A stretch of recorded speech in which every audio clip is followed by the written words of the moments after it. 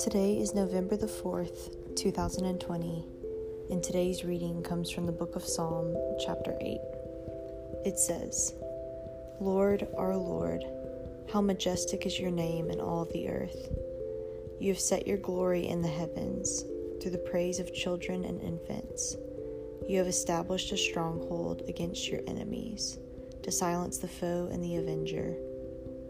When I consider your heavens, the work of your fingers, the moon and the stars, which you have set in place, what is mankind that you are mindful of them? Human beings that you care for them. You have made them a little lower than the angels, and crowned them with glory and honor.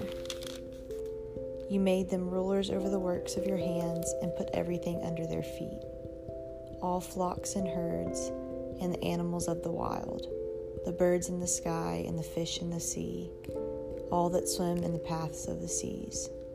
Lord, our Lord, how majestic is your name in all of the earth. This is the word account based on the scripture. It is easy to get caught up in the power positions that we have established here on earth, but it's important to remember that God gave us the authority. It does not matter what position you hold on earth, God always has seniority. Our positions of power have absolutely nothing to do with us and everything to do with God's grace.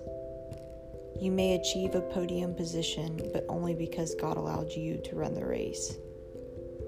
It's hard for me to wrap my mind around the fact that God granted us authority over the things of this earth, that He made us a little lower than angels from the moment of our birth. The God that settles the raging sea is the same God that settles your anxious heart. He loved us so much that He set us apart. Is it just me, or does our world feel like an unending battle of power between peers, with conflicting beliefs and inflictions of fear? We have all been given dominion over this earth, but none of us have authority over each other. That is why God has labeled us as sisters and brothers. We have become more attached to the positions of power of man than we have to the spiritually established positions.